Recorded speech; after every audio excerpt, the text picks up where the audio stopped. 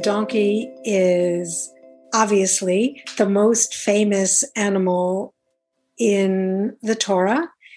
It's well known as a talking animal, though it's not the only talking animal. And I'll say first where the title comes from, then I'll say a little bit more about Balaam's donkey and the donkey themes. So there's a little passage in the Mishnah, which one could simplify as a part of the Talmud. There's a little passage in the Mishnah that talks about all of the miraculous things that God created at twilight on the sixth day of creation, just in the instant before the first Shabbat. This is in the Mishnah, Pirkei Avot, usually translated as Ethics of the Fathers, but better translated as Foundational Ethical Principles. And so you've got these thinkers 2,000 years ago saying, well, Genesis 1 gives a really clear account of all the things that were created in this very orderly, balanced world. But that's only the first chapter of a book filled with miracles and weird things, like a staff that sprouts into an almond tree overnight, right? We can't plant our walking sticks and have them sprout into a tree. A donkey that talks. And so they come to the conclusion that all of these things were created just in between the order and the rest, such that, and this is my interpretation, such that all of these things are kind of outside the order that we expect, but they're also things that the Creator placed into the world, right, to be part of it. And one of those 10 things is the mouth of the donkey, specifically the talking donkey.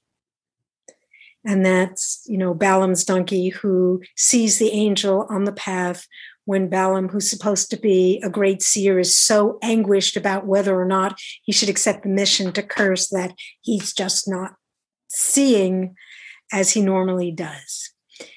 And I love this story. I also have several friends who have lived with donkeys and appreciate donkeys very much as companions and guides. So I began to look at all of the stories involving donkeys across the Hebrew Bible. And there are clear themes. Not every donkey plays this role, but many. When you have a character who doesn't really know where they're going and they aren't sure what they're going to do when they get there, they saddle up their donkey and they ride and they arrive and they figure out how to solve the problem. So it's an ongoing theme that the donkey is a kind of spiritual guide or inner GPS. And there's one great story that's like the exception that proves the rule. And this is the story of King Saul, who is, of course, a failed king because he's not ruthless enough, basically.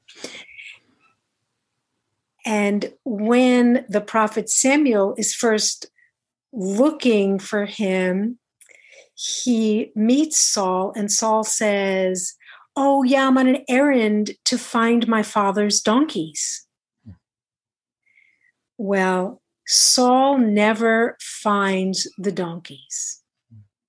They do come back to his father, but it's as if, using this motif, the storyteller says, Saul just never found his inner guide and could not do the work he was called to do.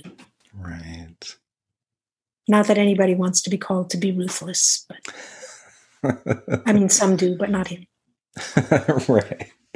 Right. He never found his inner GPS. How interesting. Donkey as guide. That's really great. Yeah, I don't get to hang out with donkeys much, but when I do, it's a great time.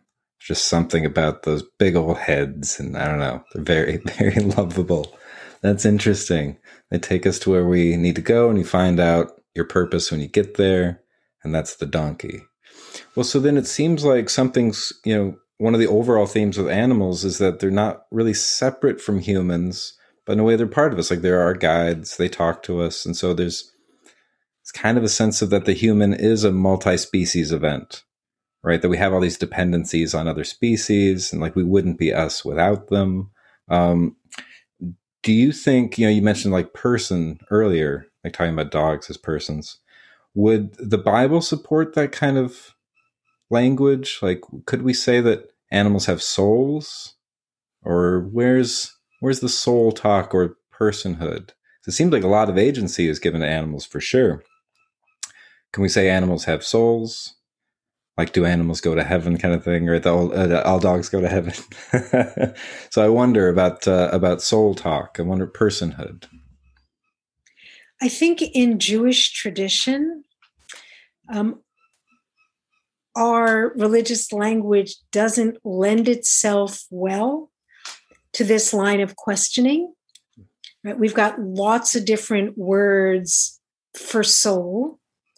One of them is neshama, or in colloquial Yinglish, half Yiddish, half English, neshama. And that is the word for breath, right? And refers in the Torah to God blowing breath into the clay and it becomes a living being. Right. And that's specifically described as Adam. But it's implied that God also does that for other animals, because the other animals are also made of animated earth in Genesis 2. So in that sense, we are all living beings in the same way.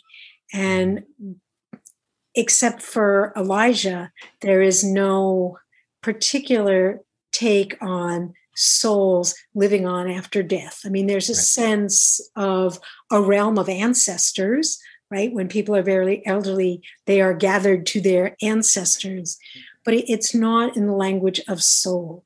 And as our tradition has developed, we do have concepts that are analogous to a Christian concept of heaven. We talk, for example, about Gan Eden, the Garden of Eden, which is this mythical place where, right, depending on who you ask, your soul merges with the world's soul, or you're constantly being fed food by other generous people, or for the intellectuals among us, you're just studying Torah all day long.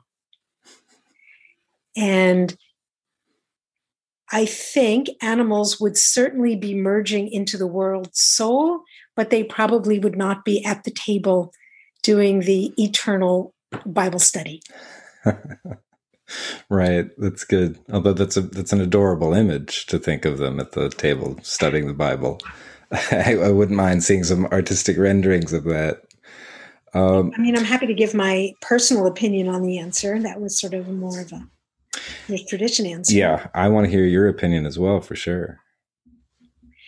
Well, if soul refers to a spark of divinity, a reflection of the divine image, then absolutely all creatures have a soul. If a soul refers to a kind of self-awareness that will vary species by species, depending on what our physicality is and our modes of taking in information are, then absolutely every creature has that. Some have it in ways that are very alien to us, ways that we can't measure or see. But how would they, this is my perspective, how would they even live their life cycle if they weren't sentient enough to find what they need?